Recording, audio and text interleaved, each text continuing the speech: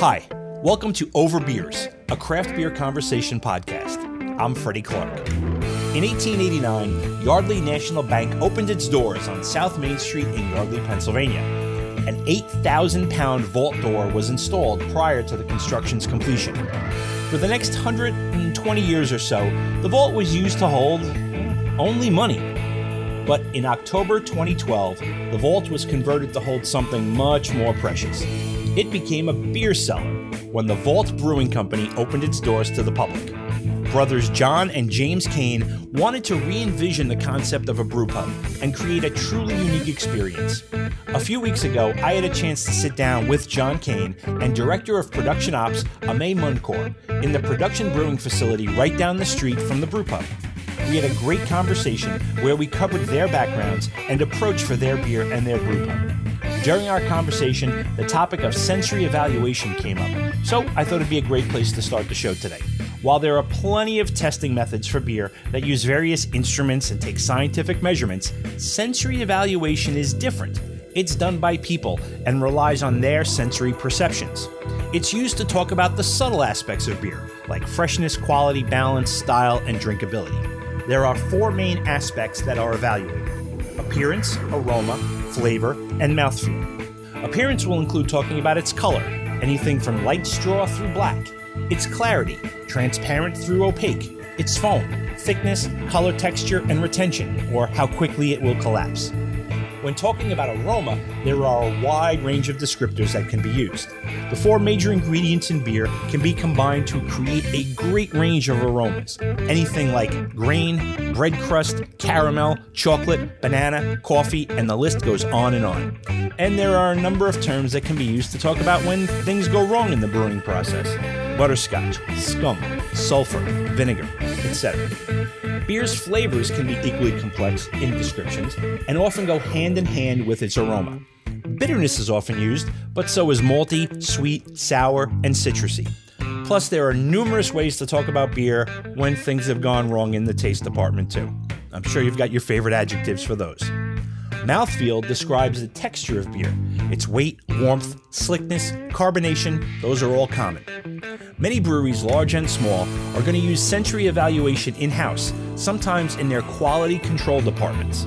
It's also used to gauge a consumer's view on the beer. There are a number of tools and guidelines to help evaluate beer. One of the most common is the Beer Flavor Wheel.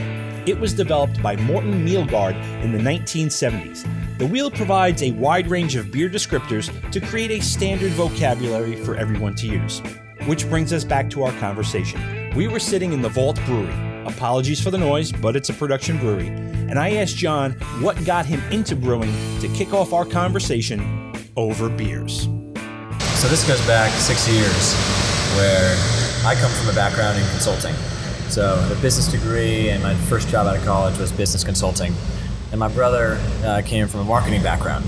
So I worked for a direct marketing firm out of college, and I distinctly remember this one conversation we had where a year and a half into our jobs, we looked at each other and said, we can't picture doing this 5 years from now. Okay. And I think that probably a lot of stories start this way, where we knew we weren't necessarily cut out for that and wanted to do something we were passionate about.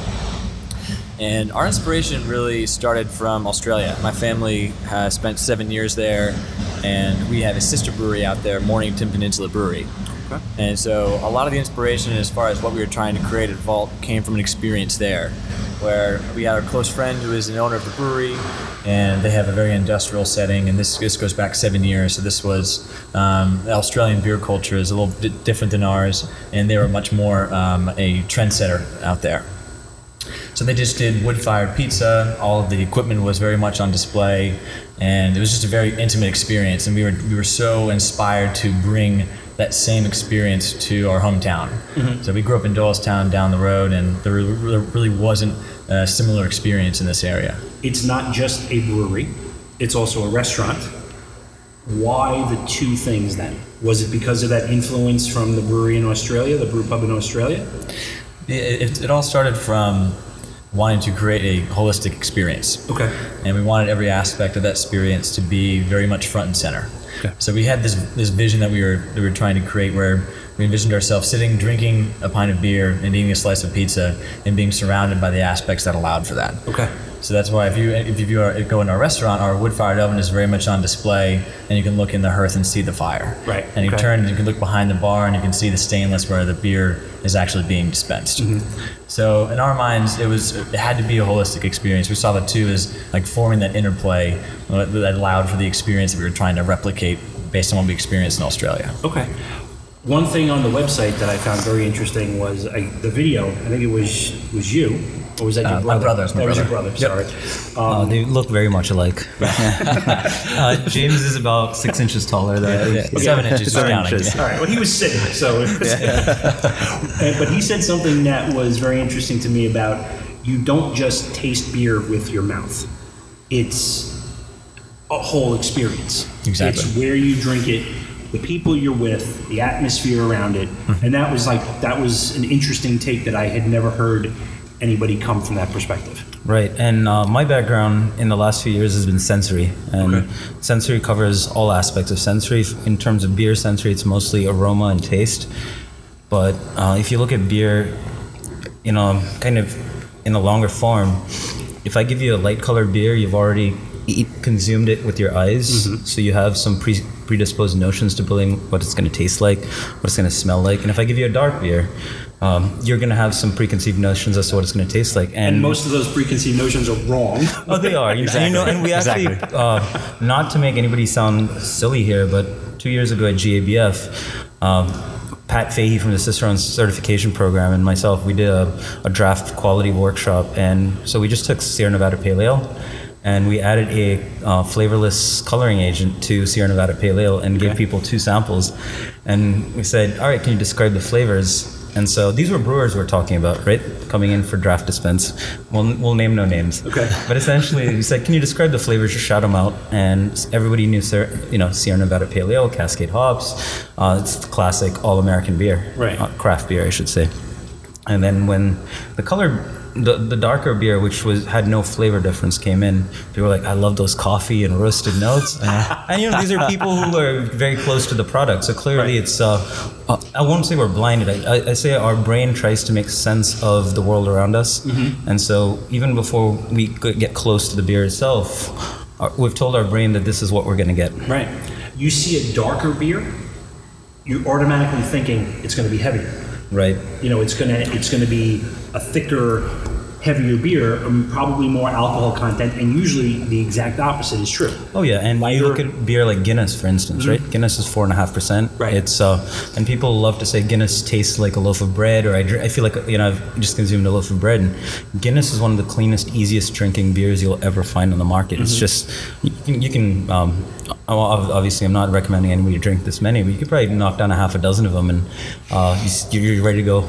Tell me about your journey to beer, because from what you were saying earlier, you've taken a very in-depth and varied approach. Right. So do you want me to take up the whole podcast, or just a bit? All right. Condense it down into a few minutes. So I'll give you the Cliff's Notes then. And so essentially, I kind of fell backwards into beer, and it was also in Australia, but just a few years before. It was 2003, and I'd moved there, and I moved with $2,000 in my pocket, and drank through it in the first month, partying hard. Australia's not cheap. And my RA, my resident assistant at the time in the halls that I lived in, I was an exchange student. Okay. Started making beer, and he said, hey, you can make beer on the cheap. So my buddy and I went in halvesies on a brew kit, and we started making beer, and it was really bad. So everybody's early brew kit. We had to. I think we chucked out our first couple of our brews because we had pellicles when we didn't want pellicles. Okay. And so, essentially, my beer journey started as a really bad brewer. I don't think that's changed that much yet. So I'm still working on it. But you're not the head brewer here, right? No. Clarify that. Yes. No, Mark makes the beer here. Okay. Yes, and I'm glad it's him and not me. Okay, fair enough. And so essentially, I kind of fell backwards into making beer that way. And I graduated school with a degree in genetics. Decided that academia wasn't for me. So, and this was in the U.S. I went to Penn State. Okay. And moved back to India and became I signed up as a trainee brewer with the Miller Brewing Company. So I worked with the Miller Brewing Company for a little over a year, and then took a 6-year break, a hiatus from beer and did IT things. Half my time in India, half my time here. Okay. And that's where Vault Brewing Company comes into the picture. It was 2012, and I kind of was floundering for direction in life. So I actually used to go to Vault Brewing Company and write my essays for what I thought should be my, at that time, future was going to business school. Okay. And I had my dad proofread them, and he said, "Do you not see what I see?" And he says, "Read them over." And every essay was about beer. I was like, so what do you want to do after your MBA? Get into the beer industry. That was your passion. Yeah, so Dad's pretty much like, why don't you just cut out the middleman? Right. And so moved to Scotland and I did my master's program at the International Centre for Brewing and Distilling at Heriot-Watt University. Okay. And so I graduated 2000 and I believe it was 14. And we took like a month-long road trip and hit up a bunch of breweries at that point. And so... In Scotland? In Scotland. No, here. Oh, here. Cross country. We started in Philly, went all the way up to Seattle, and then drove down to Los Angeles, where his parents live. Okay. And so I am meandering here. I apologize. No, it's okay. But essentially, after that, I joined a company in the UK called Aroxa, Cara Technology, and they focus on beer sensory, teaching technical people, so quality brewers, how to taste beer from a very objective standpoint, picking out chemical flavors, the chemicals that are responsible for the flavors that we taste in beer, and teaching brewers on how to manage those flavors in the beer. So say you're making a Hefeweizen, how do you make sure you have more clove flavor or less, or banana flavor or less? And there's obviously many variables on how you make beer. So that was my last 3 years. So the last 3 years have been spent helping people learn how to tinker with beer to get the flavors they want out of them. Okay.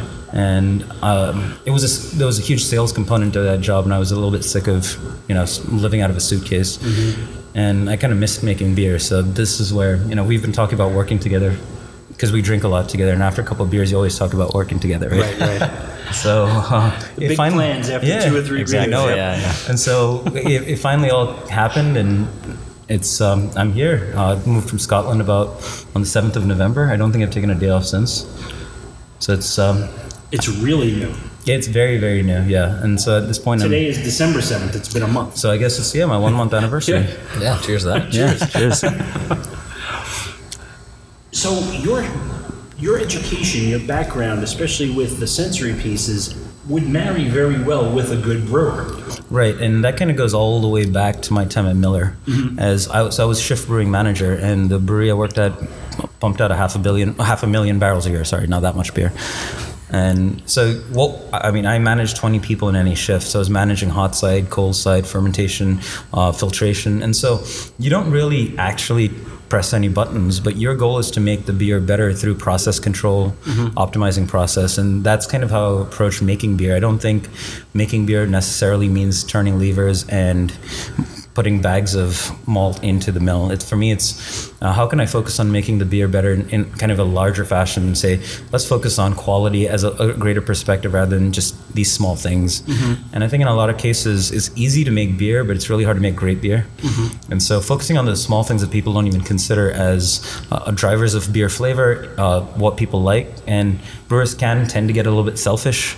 We focus on the product a little bit too much in here and not necessarily always connect with what the consumer really wants, and we have to kind of find a middle ground there. And so it's trying to find where the consumer wants to meet us, while not entirely giving up our own ethos as a brewing company. The entire experience is very important to you guys. Yep. And I'm wondering, how much of your time are you spending in the production beer facility versus how much of your time are you spending on the floor at the brew pub? I think that's one thing we've done well. We've always stayed very close to our customers. We live by certain principles. We make it a point every day to stop by the brew pub, have a pint, and show face with our regulars and ask them what they think about the beer. And we always stress critical, honest feedback. Like for us, it's a feedback loop. Like I say, even though Elaine knows quality, and even though he could pick out 30 flavors in a beer that a patron may not be able to detect, at the end of the day, for us, we've always been operating under the ethos of when you finish any pint of our beer, you should be thirsting for another one, which is in my mind a pretty simple indication of whether or not you enjoyed the beer. And I'm just going to add to that real quick, and I think since in my month here, it's been pretty interesting because it's really important to get complete feedback from the entire supply chain. So I work with our distributors. Last night, John and I just went down to the city to hang out at a couple bars that carry our beer, and we didn't wear any branded clothing. We just made sure that, you know, we got a feel for how people feel, because a lot of times I feel that craft beer now lives in a bit of an echo chamber. The minute somebody knows that you work in a brewery, they're going to say only nice things about your beer. And that's not really going to help us improve our quality, how we approach the customer, because we might make a great beer, we just might not find a great way to get it to people where they understand it. And so I think context is very important. So trying to get as many data points around how our product is perceived, consumed, enjoyed.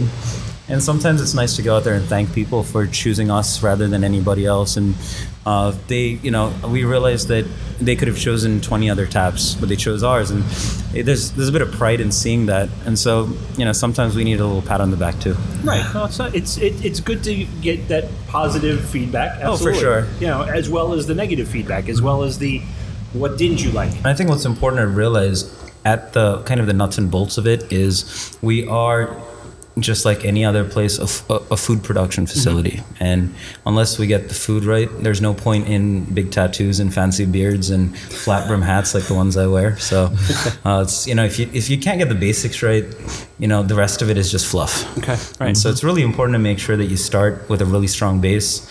And everybody's version of what beer is extremely subjective. It's not fair to say that any brewer down the road is doing things right or wrong. It's just they're doing it their way. And as long as we're really happy with where we are, I think that's important. Now, going back to the basics, going back to the beginning of Vault, because of the time period it was, 2010-ish, I'm guessing, right? 2011? 2011. That's when you get started. That's when we started. The concept began. Yeah. Okay. Then from the beginning of the concept to opening the doors the first day, how long was that? That was 1 year and 8 months. Okay. When those doors opened, was there a line out the door? Or was it something you had to build over time? Or was it an instant, we hit this out of the park?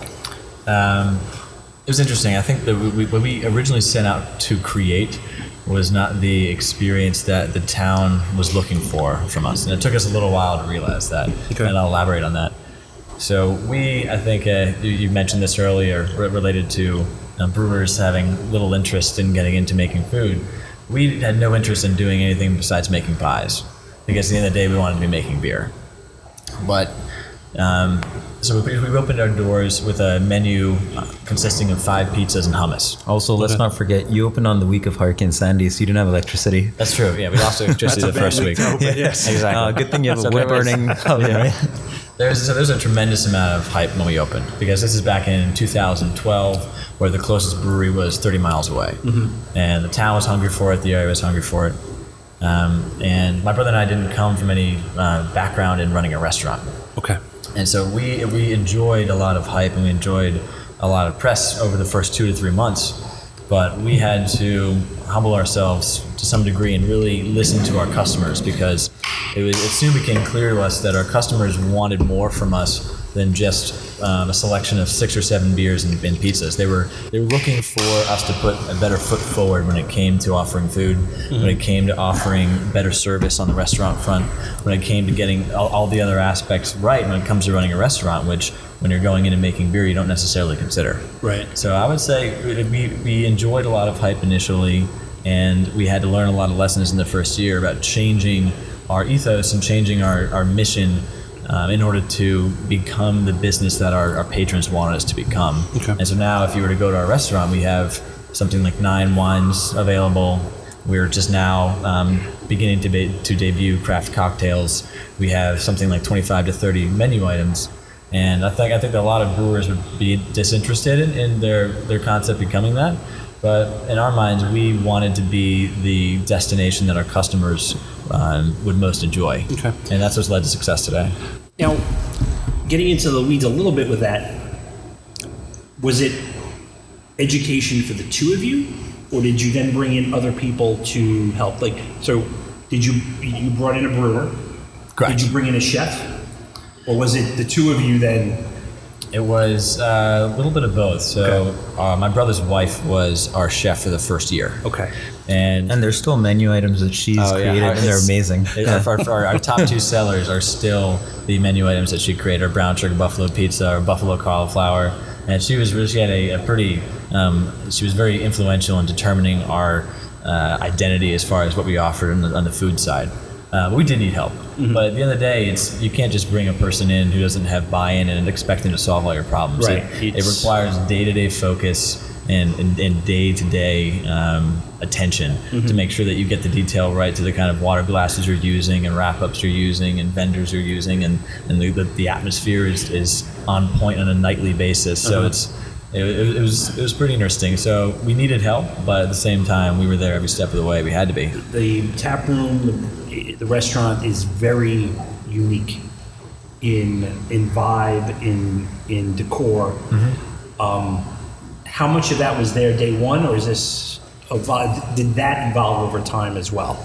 I would say it's about 70% of what it used to be. Yeah. I think if you ask a lot of our regulars, we opened up with we opened up one without bar stools. Because we had several concepts. That one was the idea that we would never put a TV in the restaurant because we wanted to enable an atmosphere where people were connecting with one another, connecting over a pint of beer, connecting over a pizza, and we thought we saw TV as just distracting from that. Mm-hmm. And to this day, we don't offer TV, so I think we were right in that regard. But we also had this concept that bar stools were limiting and prevented you from getting to the bar effectively. Okay. Which we learned about 2 weeks in. It created a host of problems, and we had these. The only bar stools we had for our high tubs were these metal tractor seats that were repurposed, which I would say 80% of our customers found tremendously uncomfortable, and the other 20% that found them ergonomically perfect. So. Hashtag so down craft. Yeah.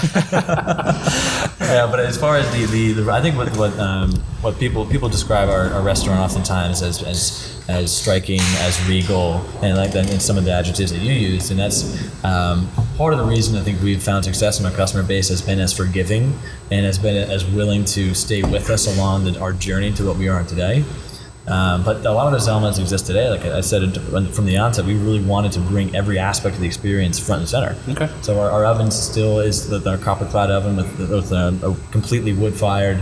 That's in display for half of our tables. Is I think part of what sets that warm, cozy atmosphere. We try to provide as much natural candlelit lighting as possible. The tall ceilings help, and we took some risks with a purple ceiling that somehow also worked. So I'd say we got about 70% of it right. Okay, and tweaked it from there. Yeah, and we still store beer in the vault, so... Correct. Right, yeah. Okay. Yeah. Well, so that brings me to my next question is, when you opened, what was the beer like then? What was your thinking behind the beer at that point? Yep. So I remember a conversation where our brewer, James, and I were taking a plane back. Brewer's name is Mark Thomas. Yeah, thank you. Brewer's name is Mark Thomas. Yes. Mark Thomas has been with us from the beginning, about 6 years now. So I remember Mark, James, and I were on a plane back from Colorado, and in those 4 hours, we hashed out what our opening menu would be. And the perspective Mark took was he wanted to make sure that we were taking care of every aspect of our demographic, that we didn't just want to have a lineup of IPAs and catered towards the craft nature. We understood that we were in the suburbs. We understood that we're in Yardley, and craft beer is new to the majority of our customer base. And so we had 5 beers on tap when we opened up. We always had, in fact, we used this vision for the first 2 years, I want to say, of our draft list. It's since evolved. We had a wheat-driven beer, we had a hop-driven beer, we had a spice-driven beer, and we had a stout, and we had one seasonal beer. Mm-hmm. So I think it's a bit probably like an old school way of thinking about tap lists nowadays, but that led to success on our end because most of our customers found something they enjoyed. Mm-hmm. Our tap list has since evolved where we have roughly 8 beers on tap now. We always have 2 to 3 IPAs. We kind of trend more towards higher ABV beers, and Mark has gotten more experimental in the styles of beer and kind of ingredients he uses, and maybe if you want to elaborate on how it's changed. from the beginning, because May was their day one. He was sitting on one of those uncomfortable bar stools. Oh yeah. If he was lucky enough to get one. Actually, no. What happened, and this is, I'm still quite upset about this, is I had my space in the corner of the bar, and they turned that into server area just to make sure that I didn't stand there anymore. So to this day, it is something that I will change when I have enough power. No, I'm kidding. But you want that spot back. Yeah. Oh, absolutely. I mean, that was my corner part of the bar, but it's been nice going away and coming back, is because I get little snapshots of how we've made beer. And I've always said a couple things. Is I think Mark is one of the best black beer brewers I've seen. So the way he makes a porter and the way he makes a stout is pretty unbelievable. I don't think I've had a bad one, essentially. And I think the way he's made hoppy beers has evolved. He's been very traditional, and I enjoy that. Actually, the beer we're drinking as we speak right now, the 5 C's, and it still harkens back to the traditional craft hops that were used a long time ago, rather than going super forward. And that being said, we have the Mosaic Imperial IPA right over there that's coming out soon. Sorry, this is not meant to be a sales pitch. No, it's okay. It's part of it. Don't worry about it. But essentially, Mark likes to describe us as a vinyl brewery. What does that mean? It's, you might have technologies that are much more advanced than vinyl right now to listen to music. Okay. But we still like that little bit of static, and we still like taking, the record out of its sheath and putting it on the player, and the whole experience. That's correct. And we, when we make beer, we think of more than just what it tastes like. We think about how it's made, the process, and it's really important, I think, focus on all aspects of it. So that's kind of our ethos as a company and a brewery.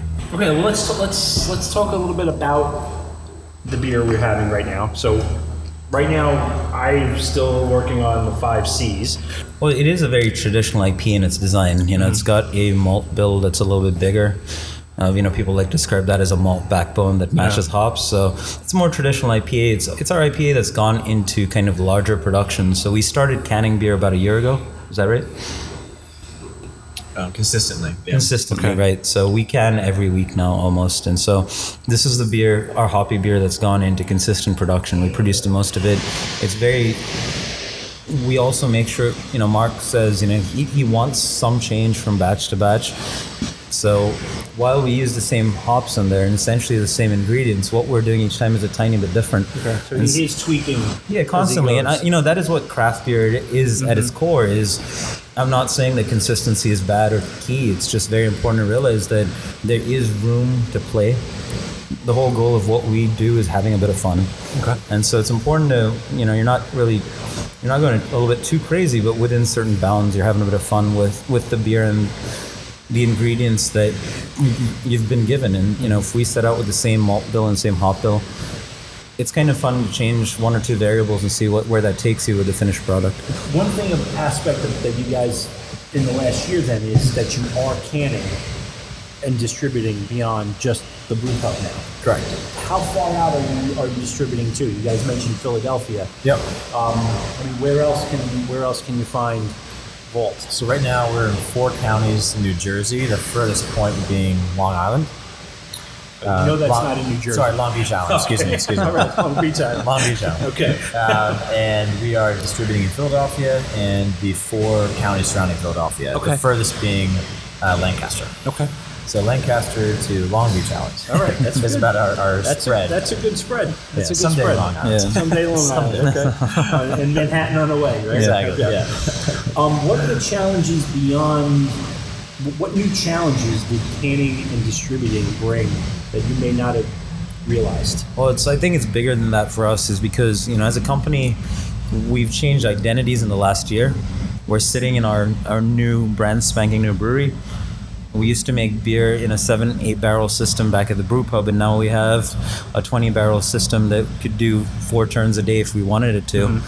And so changing from a brew pub concept to a production brewery that owns a brew pub has been quite a transition for us. And I think we're still feeling it out. We're trying to see what beers we want in the market. We're trying to see, this is where customer feedback comes in. This is where having a close relationship with our distributors comes in, is understanding what people want and what we want to make.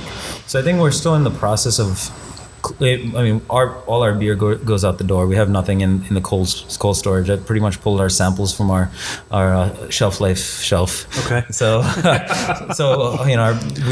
so at this point we can't make enough, but we're still trying to find out if it's the right kind of beer for us to be making. Okay. And by that I don't mean that we don't know who we are as a brewery. It's mostly we're having some fun at this point. Right. All right. Yeah. Well, you gotta mess around and see what sticks. Right. And you know what? And we hope that the consumer trusts us. And if we're doing things that are starting to get a little too cute or precious, they let us know. Okay. Now, are you seeing a lot of people who are in those places in Philadelphia, in New Jersey, out through Long Beach Island? Is the name recognition there already for most of them? Like, are they like, oh yeah, I've been to the brew pub? Or is it a new beer that they've never had? I think it really depends. Yeah.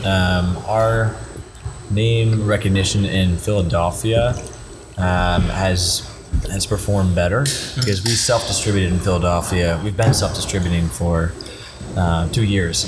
Our thought was eventually we would get to the point where we could satisfy the market, but any excess beer, as we're operating as a brew pub, we would send to select bars in the city. Okay. All right. So it was getting out there, right? Exactly. So our beer has been in Philly for some time now. And I would say within roughly a 20-mile radius of the brew pub, any bar you go to around there, a customer walk in, see a Vault Tap, and understand what to expect. Okay. But on the outer boundaries of Bucks County and Chester County, it's a little bit. It's a different pitch, mm-hmm. And it gets more difficult every day as the number of breweries are multiplying. Right. So that's for us, as May was talking, some of the challenges. You need to have a pretty well-defined story and identity as a brewery nowadays, I believe, in order to stand out amongst the herd. Okay. Well, so with so much of your identity being in the entire experience of the brew pub, you can't convey that whole experience in the can. Exactly. How do you approach the very different aspect of that? And that's where I think we are at, which is what I mentioned earlier, is we're still playing with our portfolio. Okay. Is with that transition, it's trying to figure out what we want to make on a consistent basis, how we structure. I know most breweries like to structure things as flagships, seasonals, one-offs. Is that a model that works for us, or do we just want, because we, the kind of canning we use, it's mobile canning, and then we can just put whatever label we want on there, and so that gives us a huge amount of flexibility as to how we want to make beer. And so right now, we know what we always make. None of the beers that you're tasting now have been produced specially for can runs. Mm-hmm. These are all beers you could consume at our brew pub in the last 5 years. Some of them are tweaked a tiny bit, but essentially trying to figure out which ones travel well. And this is where quality also comes in. Because I don't want somebody drinking our beer in 3 months that's been sat on a shelf that tastes nothing like it did. Right. So do we want to send beers out there that are a little bit more shelf stable? How do we give people enough of a tease that they say, hey, we want to go visit the brew pub or the brewery now? And so it's kind of a fine dance that we're playing here. We're not trying to overthink it. Okay. We're kind of just saying we'll make what we make and we'll send it out and we'll see how, right now we just released the Weizenbock. It's pretty bang on, but we decided not to can it, and it was just a decision that we made. So at this point, the plan is the plan till there's no plan. Okay. I guess if I were to piggyback on that, and we're learning lessons as we continue to grow in this business. We've been at it for about 7 or 8 months now, and we're beginning to understand that customers are more willing to buy into people than they are a brand, and so we've found a lot more success creating personal relationships with bartenders, with bar managers, with general managers, with our distributors and their reps, because they're the ones that are sharing the story and telling the story, and the story is what crafts the experience around how they're drinking the beverage. Right. I was at one of our earlier accounts maybe about 1.5 years ago, and I was there on a date, and we were having a pint. I just overheard the bartender describing Vault to the customers, and he spent about 2 minutes talking to them about the beer, but he didn't want to mention the flavor profile. He was sharing the whole story and how he had gone down there and the personal relationship he developed with the owners and the family, and he talked about our story. and they ordered another pint after they finished that one. Of the same. So it wasn't. It's much more about it's about buying into something bigger than the label or than the flavor profile. Right. I think is what we're beginning to understand. Thanks, John and Ame. You can find out more about Vault Brewing Company at vaultbrewing.com. Check out the brew pub at 10 South Main Street in Yardley, Pennsylvania. You're going to dig the surroundings, the beer, and the food. Big news. On March 23rd and 24th, Over Beers is going to be at all 3 sessions of the Atlantic City Beer and Music Festival at the AC Convention Center. We're going to be interviewing folks from the breweries there, have some stuff to give you for swinging by and saying hello, and talking to some of you too, so you can tell the world why you're into beer. We're also going to have tickets to give away to get you to one of those sessions. More info on that to come. Thanks for joining me today. You can find out more about the podcast at our blog, overbeers.beer. Please leave a rating for the podcast on iTunes or wherever you get your podcasts. It really helps. You can also leave a comment at the blog or send me an email. I'd love to hear your thoughts and ideas for the show. The email address is cheers@santephoto.com. You can also follow along on Instagram at Santephoto, SANTEPHOTO.